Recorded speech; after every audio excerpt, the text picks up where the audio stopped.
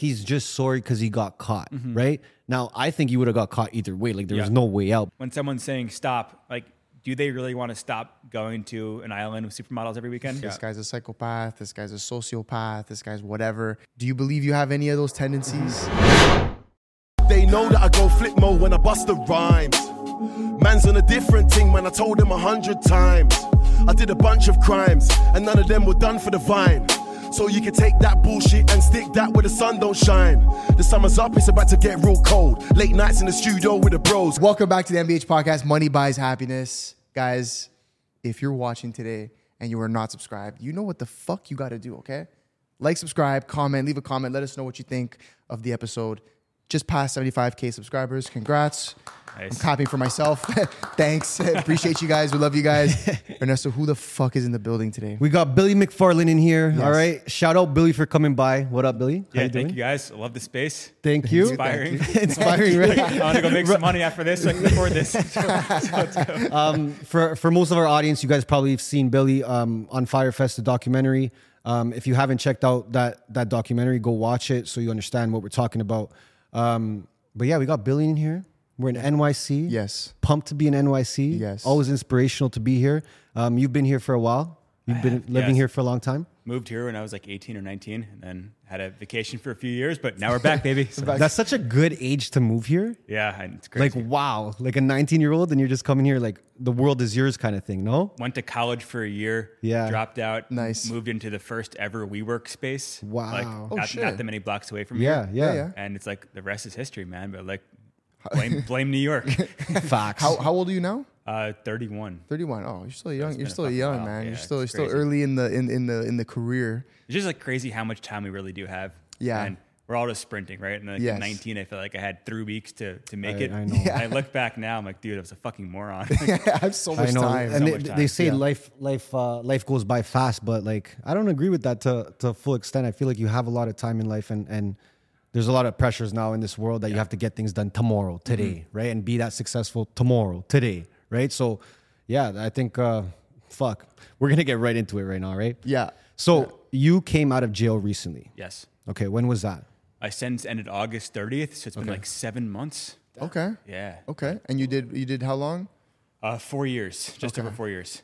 But yeah, Damn. dude, it's like fucking crazy. In 7 months, I like came out. I think my family gave me $200 and they bought me like a Timberland wallet, like $200 in it. Was that the start, the fresh start? Like, don't spend it all in one place. I'm like, wait, what? Like, I'm going to probably have to spend it at one place. It's like, do you understand? Like breakfast in New York now is like $80 at a restaurant. It's crazy. But yeah, dude, 7 months later. So when did you go in? What, like, do you remember the date that you went in? So the festival was the end of April in 2017. Okay. Went on bail like 6 weeks later. Okay. And then went to jail officially in June of 2018. Okay. So it's like 2018 through August of 2022. But so 4 fucking years. Yeah. But I mean, you missed the pandemic, right? Everybody tells me if I had Everyone to pick, was in like, jail 2 during the years to pandemic. miss, like that was definitely a good 2 years. You got the right 2 years Yeah. for sure. Yeah, I mean, we were all locked up. Technically. Yeah. So so I want to get into that a little bit because we watched a lot of your content and other episodes you've been on. And we're interested to hear more about even the court hearing and how that went. And how just that process was. I don't think a lot of people know how that process goes and what's involved. So maybe if you want to speak on that a bit. Yeah, I think like what's really scary is that you just realize you have zero control. Yeah. And I think a lot of times in like pursuits like we have, it really comes down to us. Like we are going to fail or succeed based on our work ethic and our decisions and the people that we choose to be around. But when you get to like the justice system and there's the federal government and there's the judge and there's a prosecutor, it's like you just can't do shit. Like you are screwed, and it's really, really hard for an entrepreneur to come to terms with that you just have no control. That you have over no your fate, control. and you keep trying to fight against that, and it always makes it worse. Yeah. And every time I see whether it's SBF or somebody else who's like been an entrepreneur for their whole lives, face the system and try to like fight their way out of it, you only dig a deeper hole. Yeah. And that was like the hardest thing to really learn. Yeah. And how long was the process? Like, was it was the trial fast? Was it multiple weeks? What was So I was on bail for a year, and basically like that was just them investigating. Okay. And I think like 10 months into that, they essentially called and said, hey, here's a guilty plea offer, and you have like 6 hours to accept it, Oh my God. or else you're fucked. Oh shit. Yeah. Damn. So did you took it? you took it and basically just like plugged, like I was very guilty. It was was black and white. I was totally wrong. So like I couldn't fight it. Fair. But it's like after waiting for 10 months, like what the fuck's going to happen to me? All right, you have 6 hours now. Like review this. That's and like crazy. I'm going to try to argue with my lawyer. Like, no, these numbers are wrong. He's like, there's nothing you can do. Yeah. Because the original sentence was more than what you served, right? So I got sentenced to 6 years. Okay. And then in the federal system, everybody gets 15% off for good time. Oh, So shit. you basically like lose a year. Okay. And then Trump actually passed a bill when I first went to jail that was supposed to give first time nonviolent people a year off. And no one believed it was true. And they literally like woke me up a few months before I got out and like, fuck you, Mcfarland, you got a year off. Like, you're That's getting out of here. amazing. I didn't even know I thought that. they were fucking with me. Shout out Trump for that. So what? That's like non-violent crimes? So basically, anybody who's a first-time offender and what had a non-violent crime, if you served like 3 or 4 years, they'll give you up to a year off. Wow. So, yeah. Okay, so now that so then we're in the process. You're in the process. You accept the offer. Yeah. And then what's happening in your head at that point? Like what's happening in your mind? So now I'm like just totally fucked, and I've been just like trying to scrape by to survive for the time on bail. And I was just like once again fucking around on bail. Yeah. And they came and they rearrested me. Really? And that took it from maybe a year or two to a 6-year sentence. What were you doing? What were you fucking around with? Got your coffee order here. Yeah. Thank you very much. I was just trying to pay back what I thought I owed, and I was just doing it in like the most Just ridiculous any way possible. And just I was so wrong, and it made no sense. Yeah. But like once again, like thought I could solve this problem, whereas like the only way to handle this is like sit down and shut the fuck up. I just didn't know that. Which is hard to do, Did like you you said, ever- as an entrepreneur. Did you ever think like during that 10 months, like, hey, maybe I'm not going to go to prison? Like, did you ever have a thought like that? Or was it always like from the get, like, okay, I'm going, it's just how much time?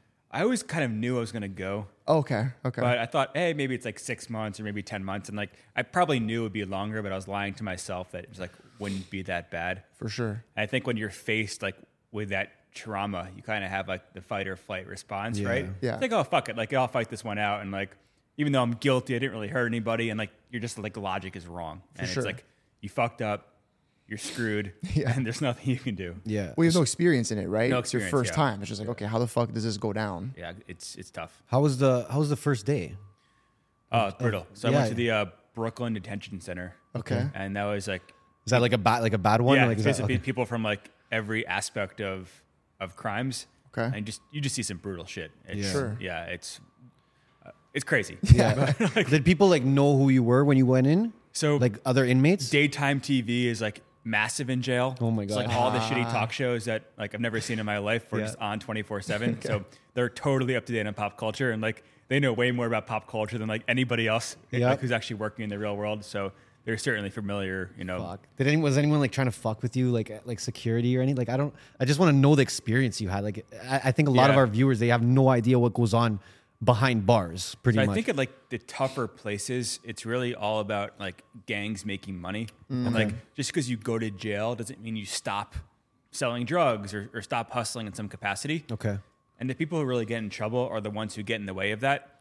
Whether Okay. it's like as simple as not paying your bills or like selling drugs and they're pissed that you're making money. Okay. So I just like made it a point where I just didn't make $1 my entire time in jail. Like I never Yeah. had like a hustle, which Yeah. most people did have in there. Crazy. And that pretty much avoided the bigger problems. It's just crazy that people are like, they're working in jail. Like they're making money. Where's this money coming from though?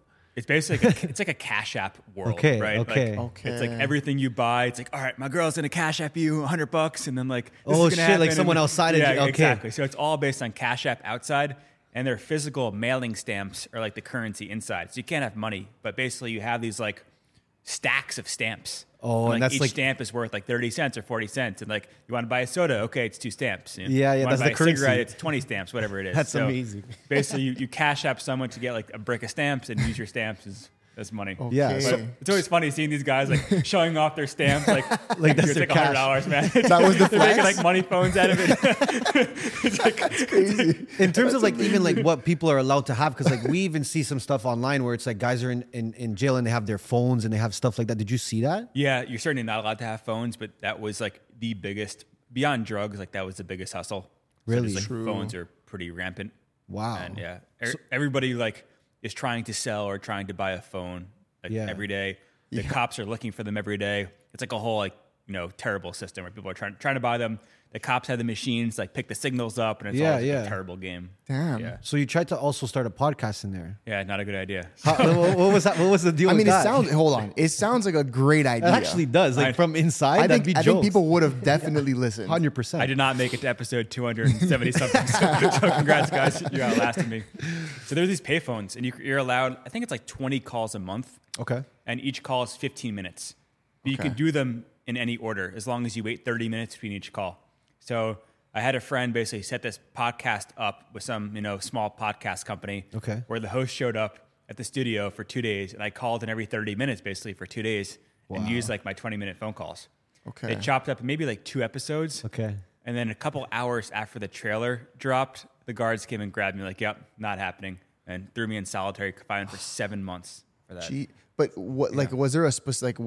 Is that technically a crime, or they just didn't want you doing that? Like, That what? almost made it worse. Like, it wasn't a clear. Like, there's no rule in the handbook saying That's what you I'm can't saying. do a So it made it podcast in worse. jail. That's what I'm They're saying, Like, yeah. like, what do we do? Like, how do we punish you? You for found this? a gray area. That's why. And And they're they're like, if you just use a cell phone, we can like get you in trouble for that and call it a day. But we're not really sure like what to do. For sure. And they're like, we're just gonna keep listening to it to make sure you said nothing crazy. But I'm Yeah. like, every call is already recorded. Like, you guys know what I said, and just, they didn't care. Interesting. so solitary confinement. Terrible. What was that like for you? It's just people just go fucking crazy. Yeah. Yeah, I And can imagine. like you're basically down a long concrete path with metal doors. You can either be alone or with a cellmate, and both kind of have their pros and cons. Yeah. But you're locked in all day long. You just like you can't leave, and you see fucked up shit like guys like taking a shit in a peanut butter jar and like making a makeshift straw and like spraying the cops with shit and like when they Oh walk my down the God. hallway to Come on. to like finding ways to smuggle in like drugs and solitary. It's like a fucking wild experience, but just absolutely brutal. And There's like a whole like fucking ecosystem going on in there. yeah, it's terrible though. So it's terrible. just like a small room. You don't have anything.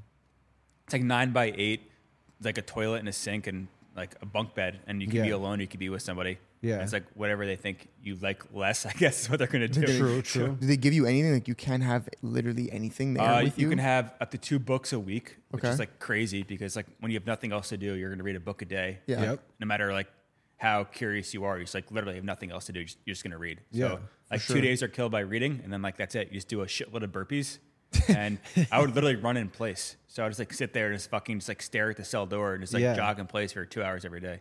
Work on your health, bro. Yeah. Fuck It was it. That's what I was crazy. gonna say. Like, mentally, what Yeah, the yeah. fuck is going on in your head? Like, I can't imagine sitting in this place for fucking 2 days straight. Yeah. Not leaving, let alone Just helpless. concrete. It's sad, and like no light, not being able to see outside. That's fuck. They didn't let you outside at all. So you're supposed to go to like a small cage It's like outside that has like a cover for and an shit. hour a day. But COVID was a great excuse that we couldn't go outside. Oh my Nice. god. So it makes a lot of sense, right? Nice, You nice. can't go outside when COVID's Yeah, there. So- even like were you did you have a therapist or anyone in there that you were able to talk to? no, Like nothing. No, they would bring, if you asked for like mental health, they would bring you like a word search puzzle, like made for like a second grader. Oh my Like, God. you Come couldn't, on. like, you Come can't make on. this So up. mentally it was tough. It's brutal. And what's Yeah. the food like in there? I'm curious.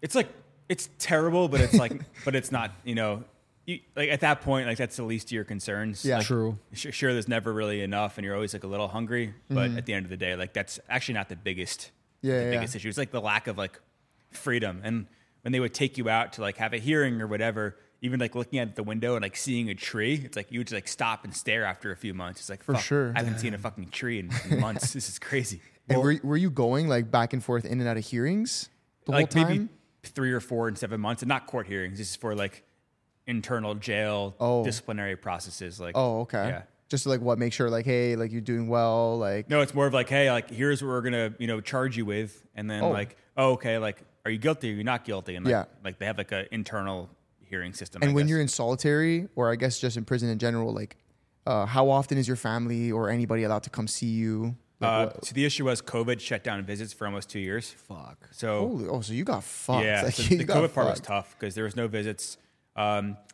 In the shoe, in solitary, they call it the shoe. You're supposed to have 1 phone call a month for 15 minutes. Yeah. Mhm. But since I did the podcast, they took that away from me. Nice. So I had like 7 months of just like no. So 7 months of just no one even knowing what the fuck was going on with you. You could do letters, and I think my mail was held sometimes it wasn't. But Okay. so I could do letters occasionally. So When you came out, was there anything that like you're like, holy fuck, the world has changed a bit, or I didn't know that this was happening? Like, I don't know, like fucking TikTok. Like, you know what I mean? Like, where you just like, holy shit, what's happening? My biggest shock was when I got transferred to like a different jail and people were all like on their phones and everything. I guess OnlyFans had really like sprouted up during COVID. For sure. Classic. Dude, I wish I had footage of like me just being so confused by this OnlyFans. Like, not her. Oh shit, no, not her too. And the guy's looking at me like I'm an idiot. It's like, dude, like what the fuck? Everybody's on this right now. Yeah. And I am just utterly shocked. I missed that whole wave in the whole Because because those years that were like there was a lot of change happening in society with the online world and just like just our freedoms and everything, right? Like so like that must have been a mind fuck for you too. Like, wow, like what did I miss out? It was all online, I'm pretty sure, like the stuff that you were missing out on. But was that like a mind fuck for you? Or like what did I miss out on while I was gone? It was kind of weird. And like the OnlyFans thing was just crazy. And like girls who used to have crushes on before who I thought were like the most proper girls now on there. I'm like, what? They're all on it. They're all on it. This world. And like people getting mad at me for not understanding. Yep. That was different. But I think it was like a disconnect from reality. I had newspapers coming in for a stretch in the solitary confinement phase. And it was around Christmas time. And in the Wall Street Journal, there was like this 3/4 page spread trying to help people deal with the anxiety of going to a wine store and having so many options. And like, I was getting so mad. I'm like, do you realize there's probably 100 guys in this like hallway that would cut off literally their leg to be able to go to a wine store right now? Yeah. And like, you're dedicating one of the most like widely read newspapers in New York City about anxiety from going to a wine store. Well, it's definitely like, a softer disconnect from like it's what's happening was crazy. It's definitely a softer society now, I would say. The whole like woke soft culture. Of course. It's like, come on, guys. Like, I know. There's bigger problems out there, right? That's what I guess you noticed as well. You're like, okay, I'm coming out of here, people complaining about wine options. I was just in solitary confinement for fucking 8 months. Trying to see a treat right now. Like this may be a stupid question, to be honest, because I just don't know how it works. So when you first got charged, was there not an option that you could just claim bankruptcy? Is that a stupid question? So basically, I owe $26 odd million to the quote victims who they are victims. They're basically the investors who lost money on the festival and like totally rightfully owed.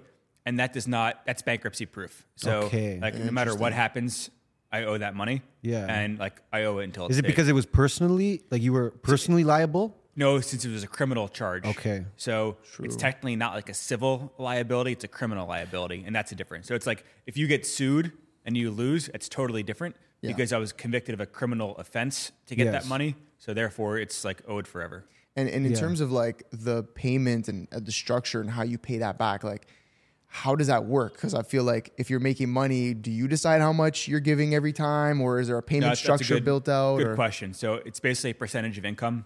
Okay. And different kind of income actually has different percentages, and it's like it's cumbersome. Yeah. Okay. It's not tax deductible either. So it's like you're paying it, and then you're paying taxes on top of that. Yes. So it's not easy. Yeah. Right? You even mentioned, I think it was on the Piers Morgan interview.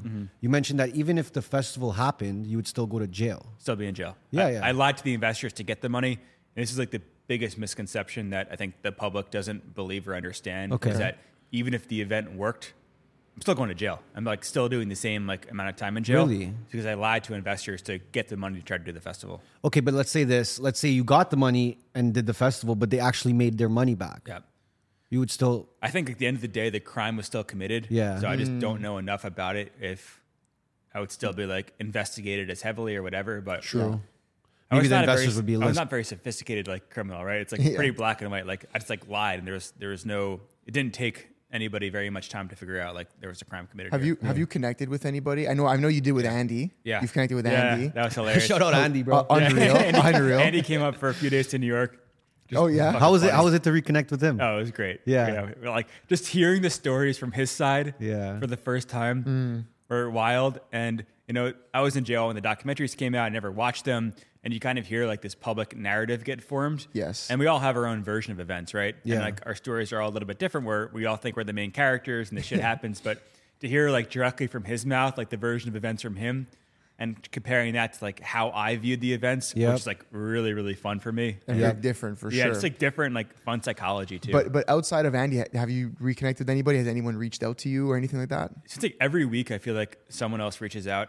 True. And okay. It's been like this weird process where I don't know if I should be like salty that it's taken people 7 months, or should I be like, hey, I fucked up so bad that I should be so grateful you're even giving me this chance. Like that's kind of like the mental challenge. Chance in the sense of like just to be able to converse, or chance in the sense of like, hey, let's go for a round 2 or another business venture. I think just conversing. Like if you have a friend that like really does wrong by you, and like you should be mad, right? For sure. And I think I had this like idea in jail where I know how much hell I've been through. So the second I step out, people are going to give me a second chance, and like that wasn't the reality. True. It just took months to get one chance, and it hasn't been everybody yet. It's still been a small percentage of it. Yeah. But I've been trying to like come to terms like this is gonna be a really, really long road to have any shot at like redemption. Yeah. That was my next question, was like coming out. What was the outside of obviously like everyone with a podcast or a TV show wanting to talk to you? Outside of that, what has it been like in the business world, in the world of entrepreneurship? Have opportunities come very easily? Have you found it hard? Like what's that situation been like for you? I think the first couple of months, people are really scared to touch me. Yeah. And you guys are entrepreneurs, and I feel like entrepreneurs are the most forgiving. Yeah. And they would take like ideas to their board, and they would have some old investment firm or fund or investment manager, and like you just know what, like this risk is just not worth it to us. Yep. And it took a few months before like we got the first chance. Okay. So now I feel like I finally in the spot where I have a few chances and I need to fucking deliver. Yeah, so I think, yeah. like, 100%. in the next couple of months, I have things that we've been working on, and like they'll come to fruition, and like we're gonna see what happens. Yeah. But it was just so much harder to get that chance than I thought. Sure. And people are so risk adverse, and especially people who control and have access to a lot of funds, they're gonna behave very differently than someone who's trying to make funds for the first time. True. Yeah. It's just hard. I hear you. So even let's go back a bit then. Let's go before the festival, because you're an entrepreneur. You were kind of into like, you had the Magnesis card, right? So like you were into hospitality, right? I would say so. Sure, You're in events and hospitality. We were in the same thing. We were in nightlife as well. So we know the power of network, leveraging things to get something else. So talk to us about the start of your career as an entrepreneur, and I guess what you learned the first few years with Magnesis and stuff like that about, let's say, hospitality and servicing people and connecting people and networking with people, because that's what we're all about too. We can come from that background as well. So I started early on. Started in middle school with a social network that I basically built, out of my family's house, and ended up basically starting a couple of really small companies in middle school and high school, and went to college with a suitcase full of cash. And like now I was 18, I'd never lived away from home, and it's like was kind of sheltered, like lived in the suburbs. I didn't really live in a big city, so hadn't experienced like nightclubs or bars yet. And it's like just started going wild. I'm like, wait, I can like go to clubs and buy a table and people think I'm cool for like 2 hours. Like, this is a great feeling. Like, I'm 18 years old and all these like girls are finally looking at me like what's happening here? And just like went wild for 6 months and blew all of my cash like in the first semester of college. And now I'm like, fuck. And after the money went away, I literally felt like the freedom was just like zapped from me. And it's like, I need that freedom back. And it started this path that was never about the money. It was about the freedom that I felt for those first 6 months at school when I was like running around the country. And so I started programming again my freshman year of college and started my first like real startup company. And then ended up dropping out for it. And like that just started this whole chain of crazy events. Yeah, I mean, even in terms of the entrepreneurship, like you said you started a bunch of companies. Like, what was inspiring this to happen? Like, who was inspiring you? Did your family have an entrepreneurship background? Talk to us about that. I think it was all like technology. Okay. I got a computer for Christmas in 5th grade, so like I think 8 or 9 years old, and like high-speed internet was just coming to the suburbs. So like, I got this computer with high-speed internet. I'm 8 or 9. I'm growing up in like a relatively like strict suburban household. And now I have the whole world at my fingertips. Like no one really understands what's happening in the internet yet. Like the older generation like doesn't quite get the potency of it. And that was my way to explore. And I'm like, wait, I can live as a 9 or 10-year-old with no rules if I can like learn to build these really like basic rudimentary websites. So I just started building shit. And like that was the way I could build something without someone looking over my shoulder and telling me like what was acceptable and what was okay. So you were actually building the tech like behind these startups. Just started programming and like like no longer good at it, but like started and I got good enough where I can make something happen. And like good enough to make products for my like 13, 14, 15-year-old like cohort as I got older. Does your family come from money in any way? Not really. They're like middle class, New Jersey. So like nothing crazy. No, the only reason I ask is because I feel like a lot of times when you're just middle class, come from middle class, or let's say lower, like that's when you're a little more hungry for the money, right? To go like to different lengths, greater lengths. But in terms of then you come to New York, you blow your money, and you're like, I need to do this all over again. Yeah. At what point does any, let's say, entrepreneur or bigger entrepreneur or mentor come in and say, hey, like I can fund what you're doing? And what project was it? So I was at college, which is actually in Pennsylvania, like in rural Pennsylvania, which I hated. Like middle of nowhere, like some small like liberal arts school. And I was building this company up, and I really get home for my summer break after my freshman year, and I like skipped all my classes, and my report card came in the mail. My parents saw it. Yeah. And like, you're going to quit this first company, which is called Spling, or else, we're not going to support you anymore, and you have to get out of the house. So I said, all right, I'm out. And they gave me like 72 hours, and I literally had, a few $100 like left at this point of Spling money. Okay. And I knew I was good at one thing, and that was like reciting these memorized speeches. Okay. I'd like taken this like speech class in college and participated in this like venture plan competition at school. I just like crushed all the older kids. So I knew I was good at one thing. So I went online. I'm like, where can I find like a pitch competition? I had no idea like what a venture capitalist really was. I had no idea what an angel investor was. And I found this pitch competition in Philadelphia, Pennsylvania. Yeah. Took the train there, gave a speech against all these like 40-year-old like guys who are all kind of boring as fuck. Yeah. And the audience was like all fake. It was all like service providers trying to sell you shit. I had no money. And it's like one guy comes up to me and hands me a business card. And on one side of the card, it says professional angel investor. And like, there are very few people in the world, like tens of millions of dollars, who would like ever make a business card like that. Like this was the one guy. Wow. And he was real. Oh shit. Okay. And he was real. And he goes to me like, hey, Billy, I'm interested. Like, I live in New Jersey. Where are you from? And like, he lived 15 minutes from me. And I'm beautiful. Like, oh, this is amazing. He's like, send me your pitch deck. I'm like, yeah, I'll send it to you tonight. I had no idea what a pitch deck was. So now I'm back in the train. I'm on my BlackBerry. I don't even have an iPhone yet. I'm on BlackBerry, like Googling, what is a pitch deck? Get home to like my bedroom. I have like a day or two to get out of the house. I send him over this like terrible PowerPoint. He bings me at like 5 a.m. He's like, Billy, this is shit. Meet me in Starbucks at my town. It's like 15 minutes away. Okay. I get to Starbucks, and the guy gives me a $100K check with no paperwork at the Starbucks. Wow. And come on. Had no like account to deposit it in. Like drove back in my childhood car with his check. I'm like, all right, I'm out, bitches. That's crazy. So what do you think? He just really believed in you and what you were standing for? It turned out he's like a legendary angel investor. He actually died when I was in jail, which is crazy. His name is John Asen, but he had a crazy portfolio and like one of a kind guy. Yeah. And he said one thing to me. He goes like, it's too early to figure anything out, but I trust that you'll give me the same terms that you give the first venture capitalist that invests in you. It ended up happening like 2 months later. He got the same terms, and like it all kind of came true. But it was like a wild experience where we're literally like in this suburban Starbucks. Crazy. And it's like dressing in like a whipped up, like ripped windbreaker. He looks like homeless, right? Yeah. He just like really whips out his checkbook, writes a $100K check. Like no way this is gonna like clear. What's your feeling? You get that $100K. Like what? Was that the biggest amount like you've ever been given at that time? Yeah, I think in like one spot like that. Yeah. And I was 19. Wow. I just turned 19. So I was like, what the fuck just happened? Like no contracts, like no promises, and that's crazy. I met this guy last night in Philadelphia. He's a fucking weirdo, and he's just a beast. What do you do with the $100K though? The boys are back in NYC. We're in Soho right now. We got a bunch of episodes planned, a lot of content planned. But before we get into all the content, we got to shout out Castanilla at MyCastanilla on Instagram.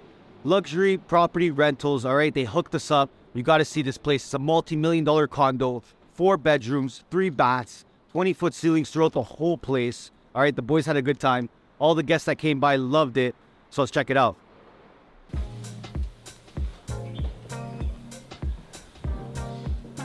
Welcome. We got the boys here. Guys, look at this spot, bro. Look at this fucking spot. Castanilla also has locations in Miami and LA. I know it does. This place does suit me, bro. All right? So, follow Castanilla at MyCastanilla on Instagram. All right? Hit them up if you need any sort of luxury properties for any of your travels. They're super accommodating, super welcoming, and they have the best hospitality. All right? Check them out and enjoy all the content that we did this week. All right? We out. I literally like went around driving around to Chase banks until I can get a bank account opened up. Okay. Put it in. They're all kind of looking at me thinking it's a fake check. And for sure, the money cleared and like, fuck it, I'm out. That's crazy. Ended up applying to a bunch of like startup incubator programs. Yeah. Got accepted to one where they gave us like another small check and some office space. Yep. Got my first apartment, and the rest is history. The rest is history. Yeah, man. And I mean, obviously, you're good at selling. Like you're good at selling yourself. You're good at selling an idea. So what advice would you give to like a younger entrepreneur when it comes to, you know, selling some sort of investor on their dream or their idea? So I think it's like finding what you are good at and going all in at that. Like at 19, I was totally unrefined. I didn't know how to pitch an investor.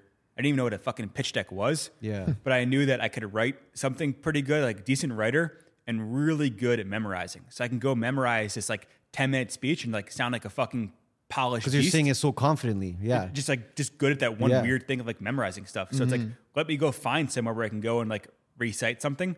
And it's like focus on that one angle. I met this guy and he overlooked everything else. He overlooked my like, you know, rawness. He overlooked my inability to make a pitch deck because I was good at one thing.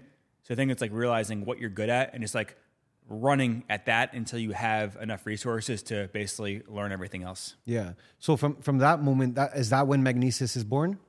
So this company is called Spling. Okay. And it started as a social network in my dorm room, just like thinking back to what worked in middle school. Yeah. And like it ended up switching where record labels and TV networks that John had introduced me to, like John, the investor, they started buying the software to use to organize all their content on their websites. Okay. And that's how Magnesis eventually came to be, because I was just like programming nerd. Yeah. And now like, you know, Def Jam and A&E and Discovery Channel, like they're paying me for software.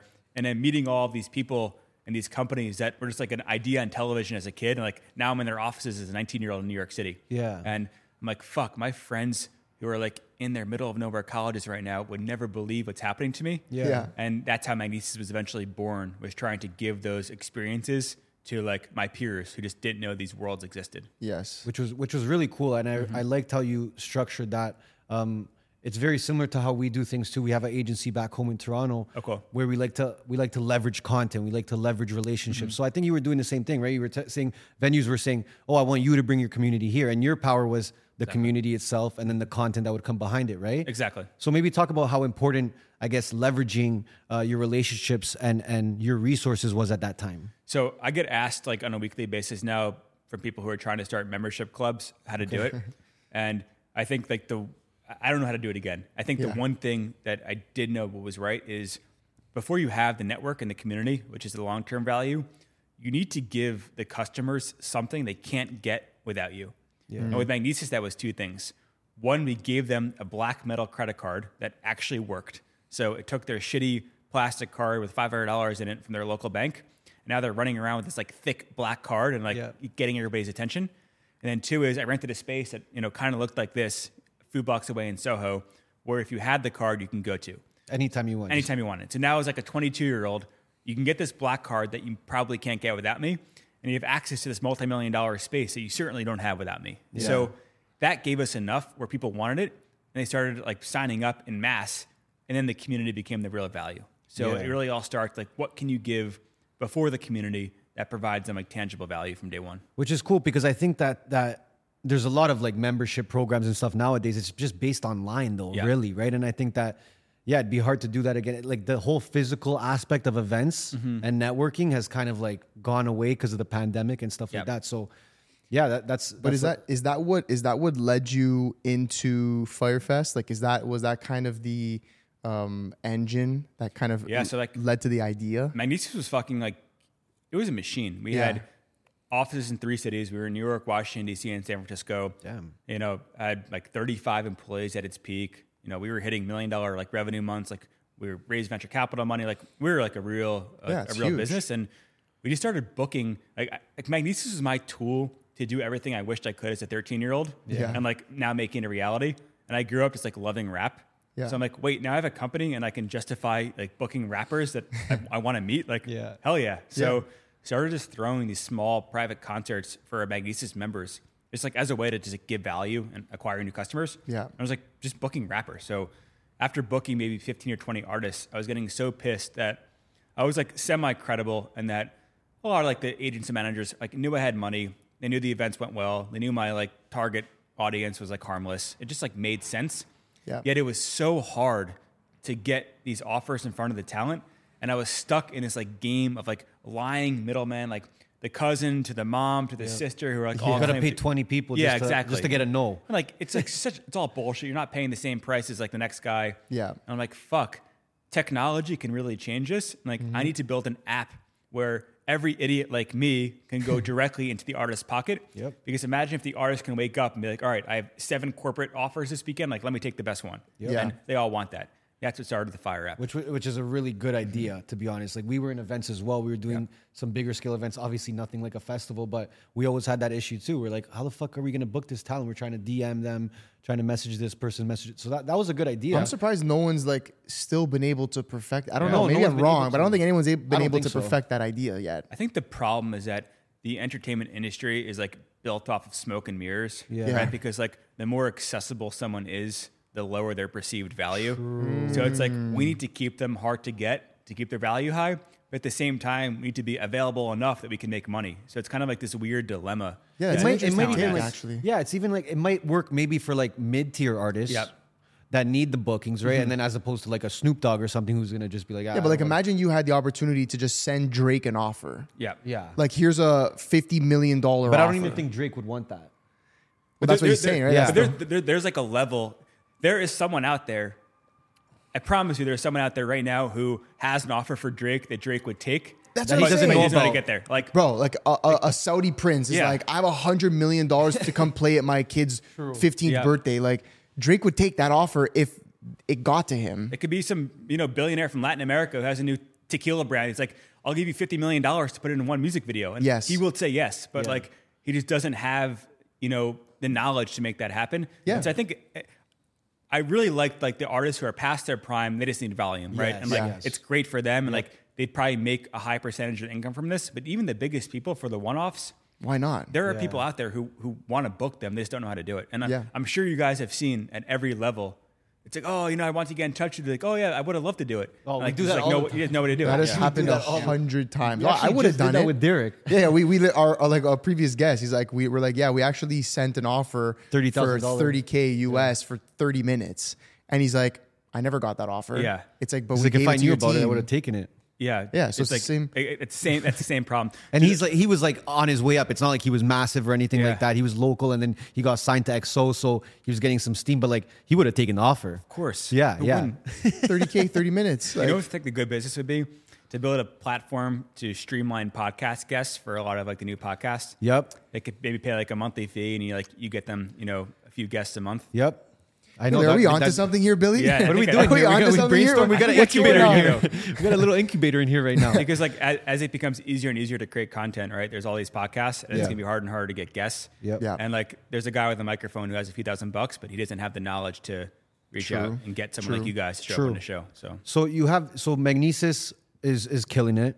You're monetizing on many levels, I guess, at that point, right? Subscriptions, is that how you're monetizing that? we charge an annual subscription fee. Okay. And we also charge brands to basically advertise to them. Like, Yeah. like a Soul Cycle would pay us and be like, hey, let's do one class a week just for your members, and we'll give you guys like a marketing sponsorship fee for that Sick. class. And then also like the venues, if they wanted you to come, they would pay you Yeah, like a exactly. hosting fee kind of Exactly. thing. Yeah, like the best ones wouldn't pay, and like they're good for us because Of like course. people would sign up, and then like the brands that needed the attention, they would pay. So you guys get the game. So Yeah, so then from there, that's when you start Fyre. It's not Fyre Fest yet; it's the Fyre app. the app. So it's Fyre app. Yeah. It's like I am booking all these music artists, and I kind of started falling for like the glitz of the entertainment world at this point. Yeah. And now I have thousands of 20-something-year-olds who like think I'm cool, and like kind of got bored with that. And it's like, wait, like I think J-Lo's cool. Like, how can I be like that? Like, fuck these guys. Like, and I was just like being a total asshole and kind of like lost sight of what was fueling all of this. Yeah. And like thought that I could like take that jump before I was really ready. To the We next call it step. getting lost in the sauce. Getting lost in the sauce. I like it. I like To get lost. So at what age are you at that point when it's like the bridge between Fyre and Magnesis? I'm like 23, 24. That's the age where you get lost in the sauce. Yeah. So that's a it's like starting to classic. make a couple bucks, like starting to get invited to cool shit. Yeah. It's like, you know what? Like these Magnesis members are great, but I'm not working 80 hours a week in a bank, like, being pale as fuck. Like I want to take this next step True. here. So like what else is out there? And you mentioned a lot about you like building teams as well. Yep. It's something you enjoy doing. So you were building the teams for Magnesis. At that point, like how many people were working for you and what was your role? Yeah, we had 30. I was like still the CEO of Magnesis at this point. Cool. And we had 35 employees. Okay. And I think like I'm just like really bad at financial management and just like I probably could have had 10 employees. Yeah. And- Okay. And then like would have been fine, but it's like hiring too fast. I was trying to be like too nice to everybody.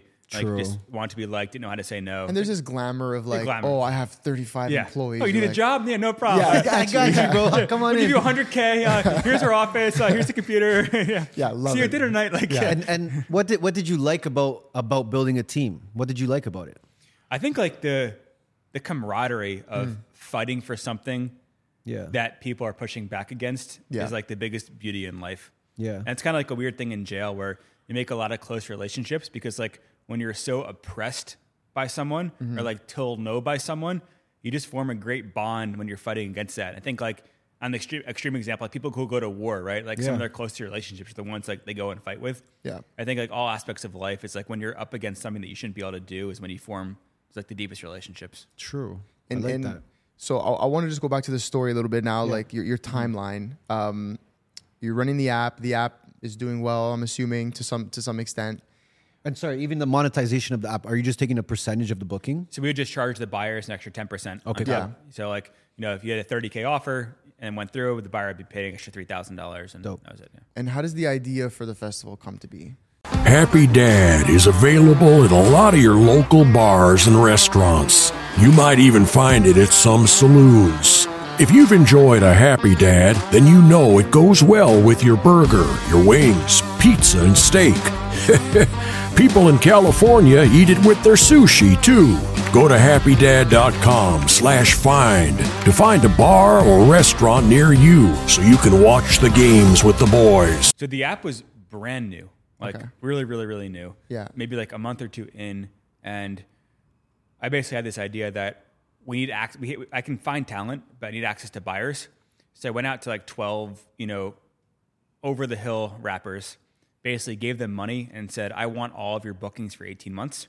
So Interesting. every time someone emails you or calls you, that lead needs to get forwarded to me and they need to book you through Fyre.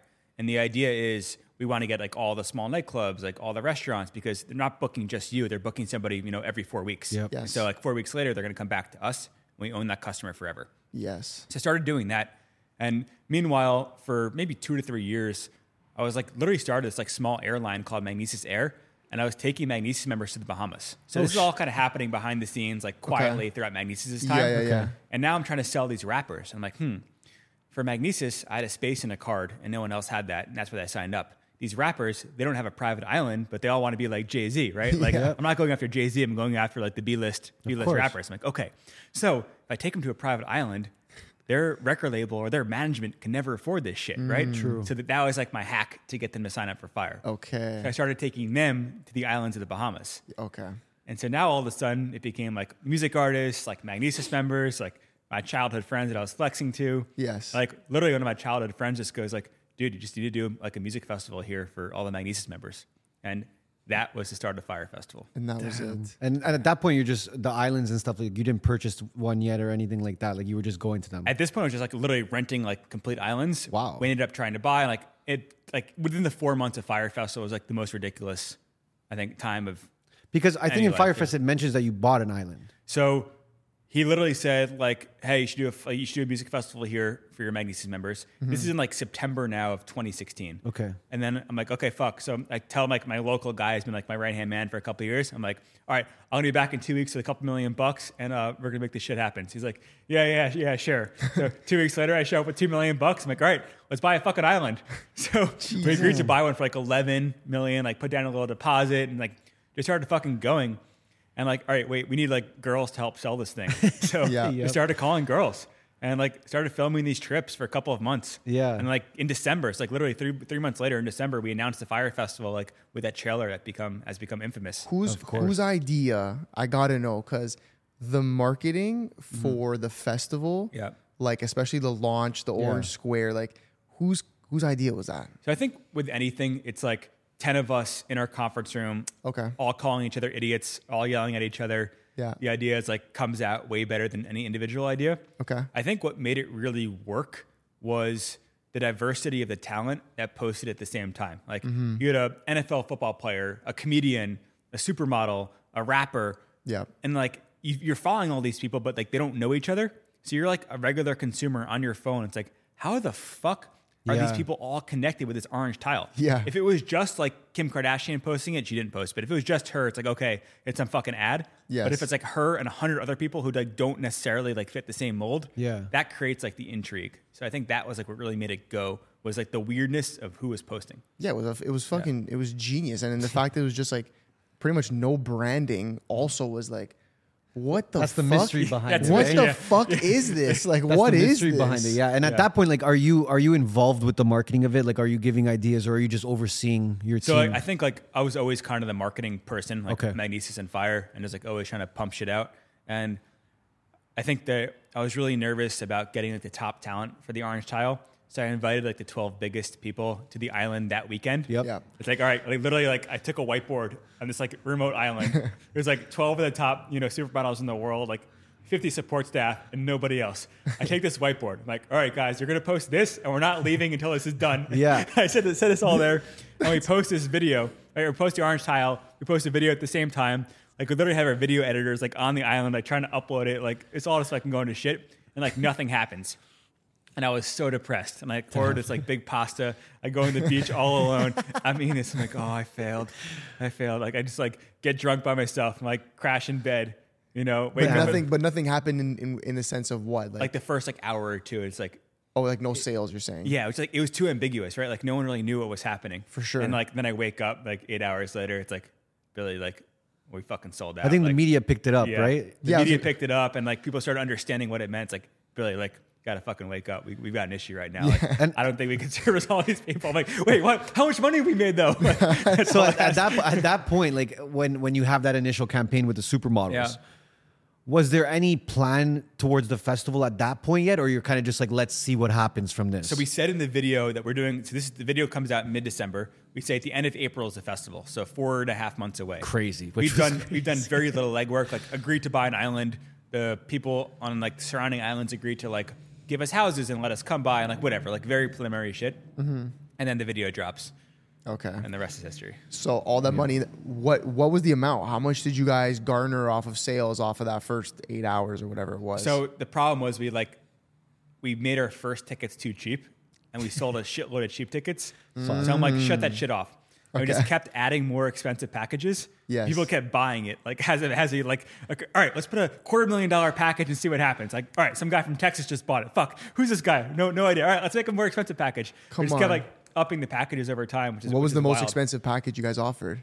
I think like on the website we offered one for $500K, but we had a number of people who would call us like custom requests, like, all right, I want to bring my 36 friends and like our 3 yachts and like we need this, and this, and like we had a lot of like custom, In the orders. back end, yeah. It's like Like if upwards you're a of billionaire, like you don't want to buy what everybody else has, right? True, So you're true. like, I need something that no one else is getting. Like So, I like- don't want an artist pass, I want my pass. Like yeah. So even before we go on with the festival, like how did you and Ja Rule connect? How did that happen? I booked him for a Magnesis Okay. concert. Okay. And literally, like, this is where it all kind of came to light because I was frustrated.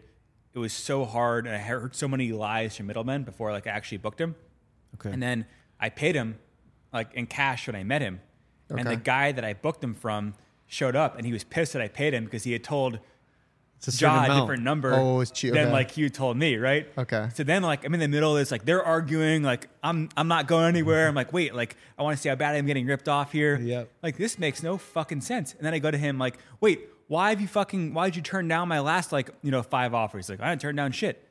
And, like, the fact that he didn't know about the real dollar amount and that he didn't see my offers for a number of months, I'm like, this makes no fucking sense. Yeah. So I said to him on the spot, okay, we got to fucking do something to change this. And Yeah. It took a couple of years to come to fruition, but that's where it all started. And how does he end up getting involved in the festival at that point?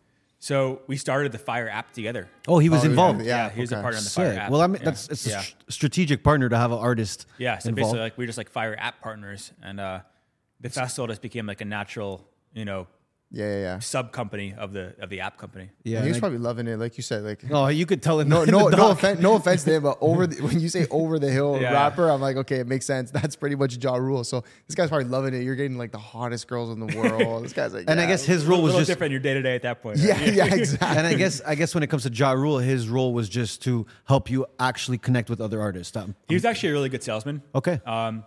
He's very charismatic. Yeah. And like in a weird way, he was like almost like a great manager for the team. He wasn't like He wasn't in the office for 18 hours a day, but like he inspired people, right? And like when I'm trying to hire like great programmers away from like Google or big companies, like he's like a good person to help with that sales pitch. It's like a nice trophy to have. Yeah, like you can work for some nerd at Google, or like get like a similar salary with us and like hang out with rappers. So it was more of a lifestyle thing too. But at the time, I thought it was helping, but I actually, looking back now, I think it actually hurt because we're just attracting shitty people, and we were attracting people who wanted shortcuts and who wanted something that they weren't. And like when shit hit the fan, like I just had a lot of like really shallow, shitty employees, and I was by far the shallowest and the worst out of everybody, and like I was the most guilty.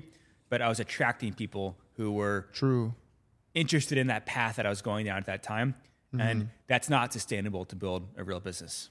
Yeah. Was there like you said, I know you haven't watched the documentary, but everyone I feel like claimed to be saying like, "Oh, Billy, like stop, like don't do this." But from your experience, was that true, or was there a certain percentage of people that were like, "Don't do it," and some were like, "No, we can make this happen"? Or what was like the common idea behind or the common way of thinking for everybody in terms of like, can we make it happen or not?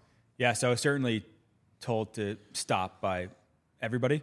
Okay. I think that I was so used to hearing that from Magnesis to Spling to everything else before. I didn't know how to differentiate like the level of the noise.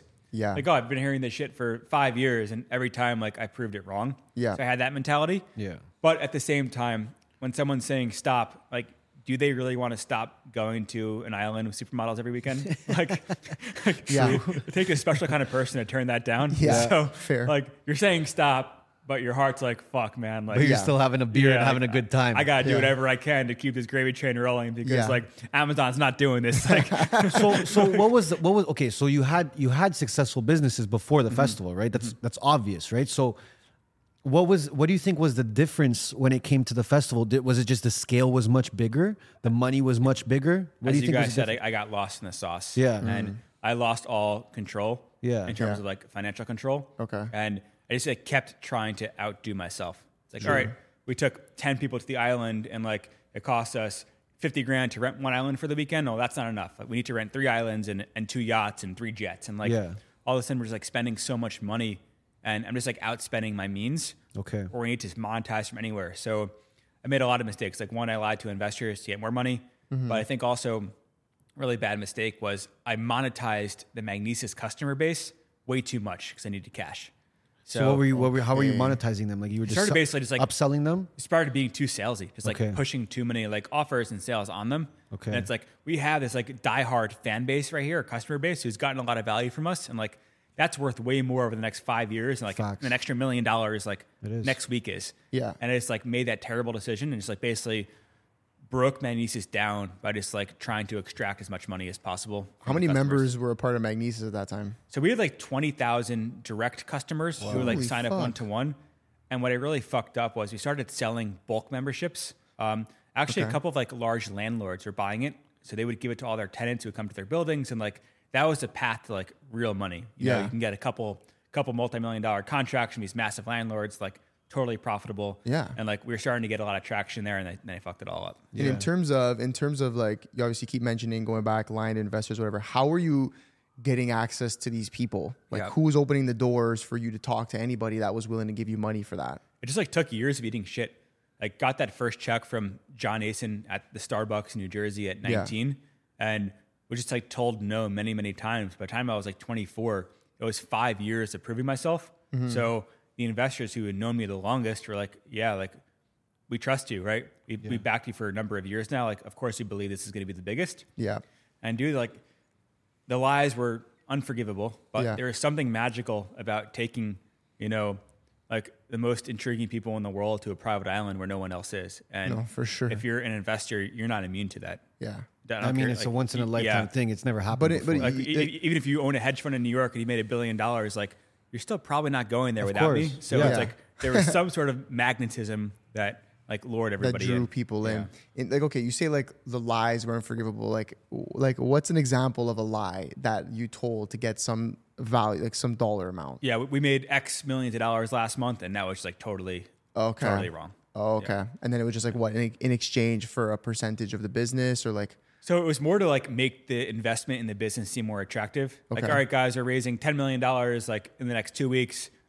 Here's why you should invest. We made X dollars last month and all this shit's happening for us. And like a lot of it was true, but the numbers I was giving were just totally bullshit. Okay. And no one even thought to like, hey, like let's fucking check out the numbers. Like, but I had built trust for You so had many that years. trust. yeah, it was just the trust and then the beauty of just like what you were doing. It's like if you guys are like, hey, you know, you tell an investor, hey, we got a Rumble deal and they're going to give us, 2 million subscribers. They're probably not going to think you're bullshitting, right? Yeah, Because like fair. you've busting your ass to grow up your subscriber base on YouTube. Like, why would you guys fuck it up? And it's like the same exact mentality. It's like it takes someone like really stupid to like fuck up all the good they had going for me. Yeah. Was there any point where like you started to realize maybe something was wrong, or were you just trying to convince yourself that you would do it? I was just totally convinced that people wanted this thing to succeed so much that it didn't matter what it took. Yeah. And that was wrong. I was like a 24-year-old who was like insecure and just trying to pull it off. And there are way more things than a fucking music festival, right? Like no matter how cool I thought it was at the time, I just couldn't understand that.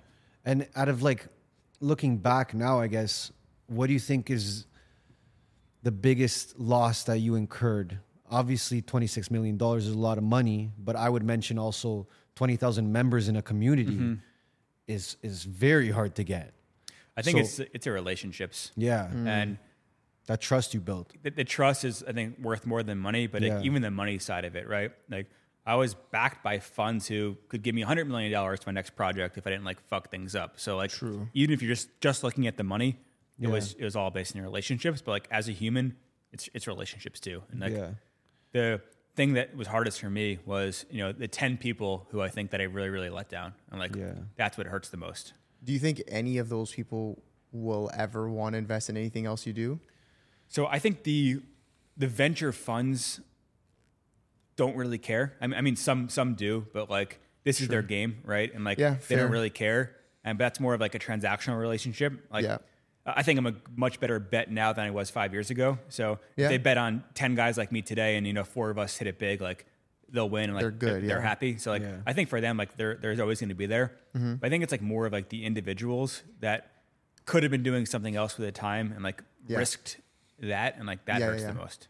Like in terms of, you're saying like the workers, the people who are like a part of the project? The workers, some team members, even some like personal investors. And, they were from all walks of life, and like the money hurt more to some than it hurt to others. But I think it's more about like that trust aspect. Yeah, it was a trust for sure. And at what point do you decide, okay, when I get out of jail, I'm actually going to get into business again? At what point do you decide that? So I think like for the first 2 years of jail, I was like very down, like, okay, like I keep trying to do things. I try to do a podcast. I try to do this. And like, it just keeps making the situation worse, where I started to believe a lot of the narrative that like I'm incompetent. Yeah. And it's like, I have friends and family who's like, think they're trying to protect me. It's like, okay, you can't do anything. Just like sit down and like, you can like drive an Uber when you get out. And they try to like, basically like keep me quiet in jail. Yeah. And then like after a couple of years of this shit, I slowly started like growing the desire back, where it's like, when it was time to get out, it's like I fucking want it all, and I'm just gonna claw until I get it. Is that because you think that you were analyzing everything that's happened and seeing the mistakes you made and being like, okay, like if I just don't do that, I could probably make something happen, like a festival or something like that? I think like in our life, we all have like anxiety and fears, but the motion helps like put them to ease. Yeah. If you're just like going, you don't have time to think about like your flaws and your weaknesses. It's true. But when you're forced to stop, and all you're hearing is like documentaries come out, the news comes out, everybody says I'm like fucking scumbag, I'm incompetent, I'm the worst, I'm this and that, and I can't like distract myself from it, you start believing it. True. And it took like literally 2 years to be like, okay, shut the fuck up, like drown that shit out, and like get the ambition back. And what do you think was the biggest takeaway from those 4 years for you personally? I think it was the 7 months in solitary from the podcast. Sure. And it was kind of this weird thing where up until that point, everything I had done and gotten in trouble for, I was entirely guilty. I deserved my sentence. I deserved all the little punishments in jail before this bigger punishment. Like everything was like black and white. I broke a rule. I was wrong. And like mentally, while it sucked, at least I understood it. But when the podcast came to be, while it was so stupid to do looking back now, like at that time, it's like, I didn't break the fucking rules. And like, look what can happen to me. I think like the fear of not having resources, the fear of not having relationships, and seeing like what can happen and seeing guys who had been in solitary for 10 years just because they had no one to advocate on their behalf and they had no money to fight this, like that fucking scared me. It's like, I can't be in this position again where I have no one powerful to fucking have my back. Yeah. I need to go and like create value so I can never be like this. And like that scared me. It's like, fuck it, let's go get it. And even like how was your family and stuff like while you were in there and when you came out as well? Like what I know you mentioned a bit that they were saying, hey, just fucking drive Uber and just take it easy, go crawl in a hole and die. Literally, yeah. Literally. So how did they take this whole situation? I think it's probably the hardest actually for like the closest family and friends. It's probably, I think whenever you're going through a really bad, like traumatic situation, when you're going through it, you at least like know what's happening, like blow by blow. Yeah. When you're not going through it, you assume the worst. Yeah. And I think like that's the hardest. Like not knowing, I think is really tough. Yeah. So I feel for people who weren't knowing, and like wasn't just me. You would see every guy in there, and like their family certainly took it probably harder than they did. For sure. In terms of never, I'm always curious. Like you never watched the documentary. Like what's the reasoning behind that? So like the day after they came out, I saw like some TMZ spot like in the jail I was, and this guy claims on saying he was the head of marketing. And I'd never seen him in my life. And I got so mad. Really? And like at this point, like my family and friends are coming to visit me, and I'm like, I don't fucking know this guy. Like they're like, Billy, it's okay. Like you're not thinking straight right now. Like there's lots going on. People thought I was lying. Oh, okay. And like I got so angry that I couldn't do anything about it. Yeah. And one of the guys like snuck in a USB device with like TV shows on it. So like the whole jail watched it. I just like went outside alone, like not watching it to protect myself. Cause I'm like, fuck, while I was so wrong, like 9 out of 10 things, like the one thing that's a lie is like what I'm going to focus on. And that's going to make me go crazy. Yeah. Cause who even made that one? The Netflix one, who made that documentary? I think it was a combination of Fuck Jerry and some like other director. Who you hired during it, right? Yeah. They were like an agency working for us. Yeah. Interesting. So they just tried to cash out essentially. Basically, yeah. And there was another one on Hulu, like they made another one. Yeah, and Hulu was just some separate. Yeah, I don't think that one did well. But I'm curious, like, you saw the spot. Guy claimed head of marketing, wasn't. Come on, bro. And he was like telling a story. I think like Harvey was asking him a question. He's like telling a story about how I did something at like this meeting. Dude, I've never fucking seen you before. Yeah. Like, so I guess obviously with you you haven't watched it, like. And seen that guy lie, like essentially you think they probably lied about a lot of the things in there. Exactly. And it's like, I just like wanted to do something about it.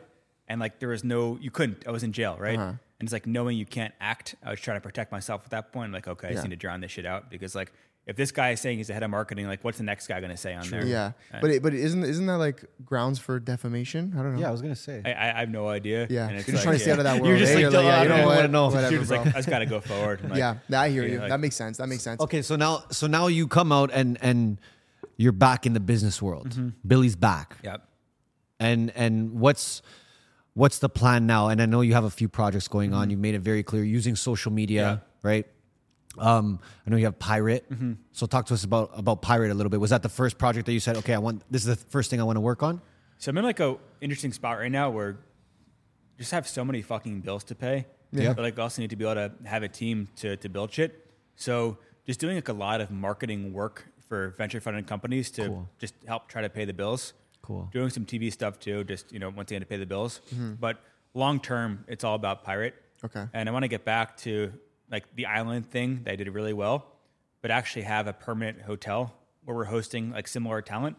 But this time, instead of trying to bring thousands of people there physically, we're working in this like live stream system where we're going to live stream everything happening and then give people this virtual world where they can actually change like what's happening at the real hotel. Oh shit. So open up to everybody, but like virtually.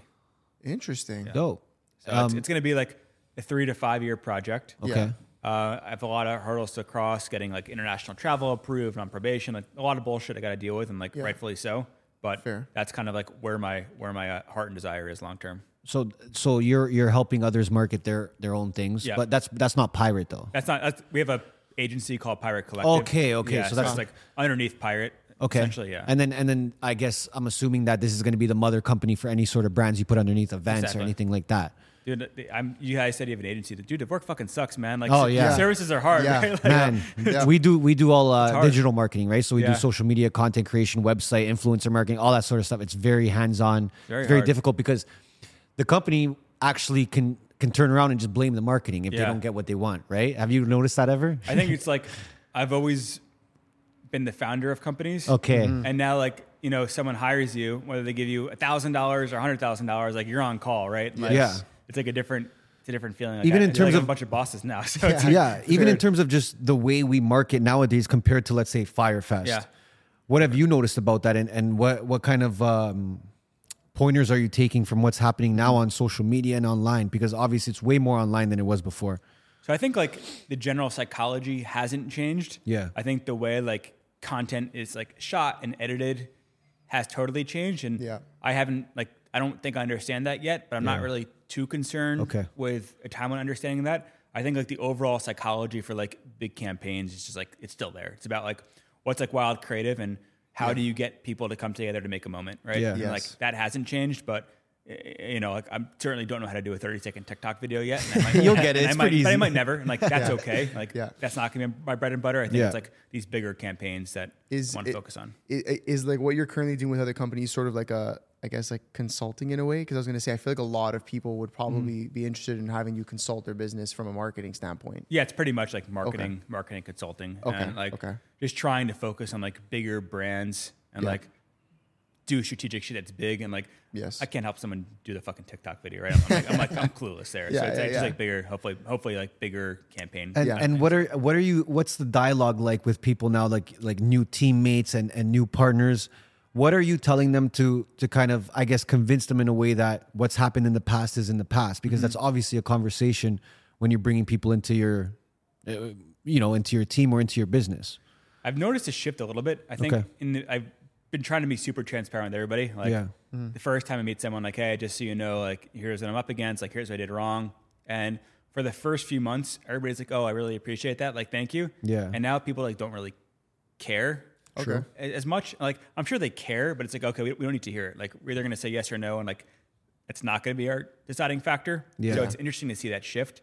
I still do think though, that a lot of the bigger companies we speak with, they take it to the board and like, there is the old guy there who's like, we can't take that risk. And For sure. some of them are getting through, but I'm still certainly getting blocked. And like, I will continue to get blocked, I think, for a couple of years. And like, I think you just need to. I think you need to partner up with just like a financial genius, just so that they just don't like. They're just like, okay, you know what? Fine, For sure. He has this guy now. If anyone fucks up, it's this guy. Do you have any partners with your current business? I have a partner, and Okay. he's Cool. great. And there's like 10 of us on the team. Nice. I think what's going to take is like 2 or 3 really good wins, like this year, True. to Yes. get like the top quality, firm or group in the world to basically come and like either back us or like help us kind of get over the hump. You just need that like next proof of concept Exactly, in a way. Like, exactly. hey, look what we just did. Like we can do this again type of thing. And then like the most notable financial guy in the world can be like, all right, I'm the guardrails. Yeah. I'm going Yes. to make sure he doesn't fuck up the finances. Like, let's let him do what he's good at. And like that will hopefully stop like the old guy in the room at some like big That's ass what I'm company saying. board from saying That's no. gonna help like the older mentality or the old school kind of guy that's the top of tier individual there. He's gonna be like, okay, you know what? All right, fine. He did things the old school way. He got his financial guy now. Yeah. We don't have to worry about him learning from the experience. We have a guy there. But I'm curious. Like, I want to speak more from, let's say, a mental side of things. I'm sure you've probably been called every name in the book. This guy's a psychopath. This guy's a sociopath. This guy's whatever. I guess it's a kind of a 2-pronged question. Do you believe you have any of those tendencies? A, and B, have you ever seeked any kind of help, let's say from a therapist or doctor in any shape or form? Yep. So I think reusing your words here, I was definitely lost in the sauce Yeah, for okay. a year or two or however long the time, however long the time frame was. Yeah. I think a lot of it just stemmed from insecurities where I was so desperate to make people happy. And I think like that's my biggest flaw in the world was I was so bad at telling somebody something they didn't want to hear. And like the point where like, I probably shouldn't hire you, but I don't want to make you feel bad. So I'm going to give you a job. Yeah. And like, that's bad for you long-term because like you're really not a fit. And I didn't realize that I was causing long-term harm by like delivering short-term happiness. So I think the biggest thing for me is like been just focusing on that. It's like just being fucking blunt. Yeah. Even if you don't want to hear it now, it's actually better for you, right? 100%. Than promising you something that I can't do that makes you feel giddy for 12 hours, but it's going to fuck you in 6 months. Like that's wrong. So Fair. I think insecurity is the biggest issue there. You know, I'm highly flawed, I guess, in a lot of ways. But As we all just are. trying to trying to think through it and learn all of it. Yeah, no, I guess I'm just asking that because I've heard everything. I'm sure you have everything in the book. I watch any interviews or whatever, people talking about you. Everyone's got an opinion. In the fucking documentary, they said a bunch of shit. So I just wanted to, hear from you and have you? I'm at now. This is just a question that we've been asking a lot of our guests. Like therapy. Have you ever tried a therapist? So I actually have court mandated therapy. Oh, so you have to do it. So Okay. I do it now. Yeah. What's your thoughts on it? I think the reality is I'm not going to not commit a crime or commit a crime because of therapy or lack of therapy. So I don't think it's like, I don't know if it's like as impactful on a regular basis. I do think it's like helpful to take a pause and like reflect about like thought process and decisions. And like whether that's therapy or meditation or exercise, like I think you need that. Yeah. And I certainly didn't have that when I was making bad decisions. Yeah. So I think it's like one channel of a few to, basically pause and stop and think. And do you have any mentors now that you talk to? Yeah, for sure. That was, I guess kind of the hardest part is like, I had so many mentors before and like, I fed off of that. And like, I really loved being able to get advice. And like, I was a huge like seeker of feedback. Every time I was making a big decision, I would ask 10 people. I might not listen to one of them, but like, But you asked. I like to like feel like I was getting feedback. Yeah. And it's taken me a beat now to have like those like real people who are like older with a lot to lose to come back around. Yeah. So it's something that I'm like trying to Build back. Yeah. And that's like, that was hard to lose it. And in jail, I felt like I didn't have that for a number of years. And like that hurt. It's like, some guy who's running a big company, like can't afford the public association of, taking my prison email. Right. Yeah, So it's true. like, that was hard to lose. A lot of comments I've seen too, and you let me know what you think about this, but people are saying, oh, like he's just sorry because he got caught, right? Now, I think you would have got caught either way. Like there was no way out. But what do you think about that statement? It's It's a tough one. It's hard. Yeah.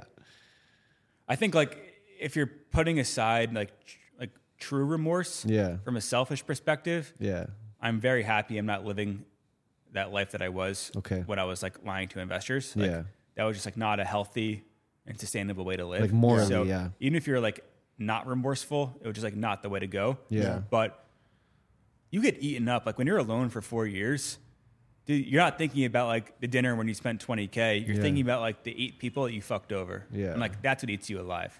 Yeah. So I don't know. I don't think that anybody is carried through their best moments and the worst times. You're carried through the times when you're really fucked up. And like, so that's what hurts me more than the good memories. Yeah, I kind of agree with you. I think that this is me making a complete assumption that even if you hadn't gotten caught, like it catches up to you. Lying and just being a shitty person overall between a bunch of, whether that's just personally in a business perspective or whatever, like it's not good to live that way. Like even if you never get caught, you're gonna live a pretty sad life internally. In the Might be worse if you don't get caught. Well, that's what I'm saying. Like in the moments that you Exactly. sit down, even if you didn't get caught, and you're sitting in your beautiful Soho apartment, but you're like, dude, I fucked that guy, fuck that woman, whatever. Like, it's a shit way. So, yeah, that's a pretty tough question. But I think 7 months of solitary confinement probably will make you Makes feel. you think. Yeah, I can imagine. I promise you, in those tough times, you're thinking about other bad times, not the good times. Oh, it's like, I can imagine. It's like, you're like, what? How did I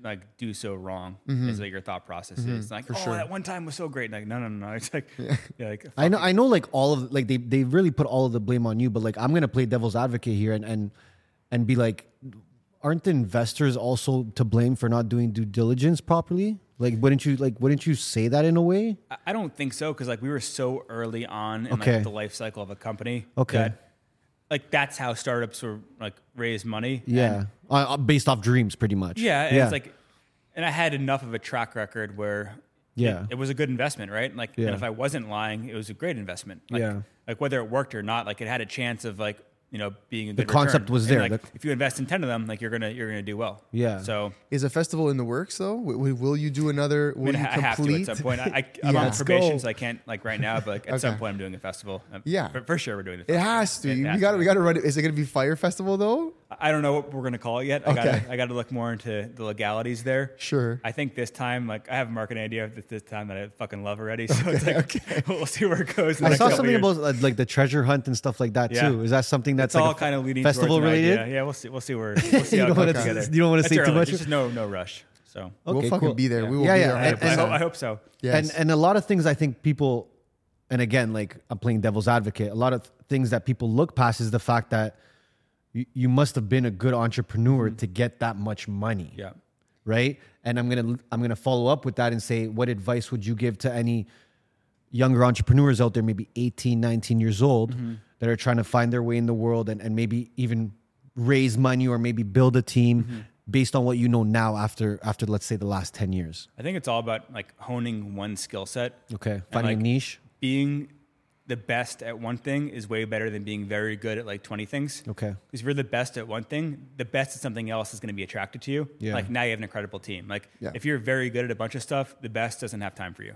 So it's like True. fucking crush just like one area of business and you will attract like people who are equivalently as good to make you better. And I guess now looking back, there's no Magnesis, there's no Fyre app. Everything's done. It's all, yeah. Even it's all, Magnesis done. it all got shut down. Yeah. Damn, bro. Those are like your babies. Yeah. So They're the Fyre better go. firstborns, but it's okay. Firstborns, but it's okay. I lost them. We'll bring it back. Third, fourth, and fifth born. Yeah. What's the last thing that you would want to tell people out there that maybe they don't really know what you've been through? They've just watched the documentary. They've formed their own opinions. What's one thing that you would really want to say to them? So I think particularly like recently in the news, you're seeing a lot of high profile people who are getting in trouble for failure. And I want to separate like failure versus committing a crime. Okay. And like there is no shame in failing honestly. Okay. And you should not be scared to start because you're scared of failing. There is shame in committing a crime and failing because you lied. So when you see all these people that you all heard of like going to jail, it's not because they failed honestly. It's because they like lost all their morals and like actually committed a crime. Yeah. And so like I just want people to know like separate those two facts between the two. and just fucking go. And if you go and you run to a wall and you do it honestly, like you're only going to get better from it. Yeah. Do you believe that this was all a blessing in disguise for you? I mean, it's hard to say that, but like as much as I want to say besides the 26 million, like, maybe as much let's as I say. want to say yes, it's like, but how are the people who got hurt doing right now? And like I don't know about everybody, right? So it's like until I can answer that, it's like I can't answer, I guess. And how are you even doing that? Like, are you setting up communications with these people and actually talking to them? It's like it's tough, and so I've been paying restitution. Basically, every few weeks, I'll go and make a payment back to like the people who are owed, based on whatever I'm earning from those few weeks. Yeah. And it's just like a lump sum, and then it gets divided up, Yeah, or is it like one investor at a time? I send it to the court, and then like it gets distributed. I would hope just like equally based on like what they're actually owed. I'm not quite sure how they distribute it. Okay. But yeah, it's like weird. Like they're technically victims, so it's like, do I want to say it was a blessing? It's just like it's hard to understand. Like I want to apologize. I don't want to like offend them and be like, how dare he like reach out to me after what he did. So it's kind of like this weird line that I'm trying to just like learn and understand. But to be fair, I think you set yourself up for probably the best comeback story of all time, though. Like, you know what I mean? You put yourself at a pretty low, and if you and I'm not gonna say if, I'm gonna say when you make it out, I think there's gonna be a lot of good that comes from that. So, you know, with every situation, there's good and bad, and you just can't, you know, there's no way around that. But I think you've set yourself up for a pretty crazy story.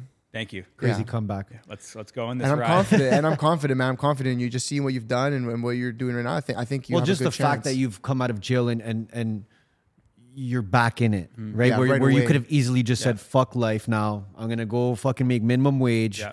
Don't talk to anybody. Don't put myself out there." You did the exact opposite, which, you know, you have to give a little bit of credit to, because being in solitary confinement, being in jail for 4 years, affecting that many people, you can easily just say, "Fuck it. Life's over here. Life's over anyways. Fuck it." Right? But thanks for coming to talk to us, man. Yeah, thank you guys. Seriously. This is a lot of fun. We got one more question. We have a for you, famous special question here. Okay, Yeah, we are the okay. MBH podcast. Money buys happiness. Yeah. Do you, Billy Mcfarland, believe money buys happiness? I think money buys freedom and freedom is happiness. So yes. That's There we go. literally Quick my math, fucking baby. answer too. Basic math there. yeah, it is basic math in here, baby. No, listen. Once again, appreciate you coming and doing Yeah. this. It's been an absolute pleasure. Thanks for telling your story, bro. Yeah, I know thank it's- you guys. Yeah, This is being awesome, so man. open. Of course. And guys, if you made it this far, you know what to do. Yep. Like, subscribe, leave a comment. Let us know what you thought of the interview. And Dean. We out.